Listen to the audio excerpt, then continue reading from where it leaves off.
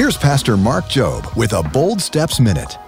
You see, when it's about proving something, when you're trying to tell God, I'm going to do this so I will be valued. I'm going to do all these things. I'm going to give a little bit more so I'll be accepted. And I'm going to pray a little bit more so that I'll be accepted. And I'm going to learn a verse so I'll be accepted. Then this is all about trying to gain value and significance by doing something. That is not the heart of New Testament Christianity.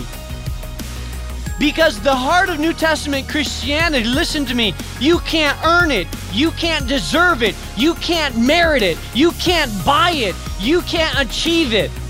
This is relationship. This comes from inside of you.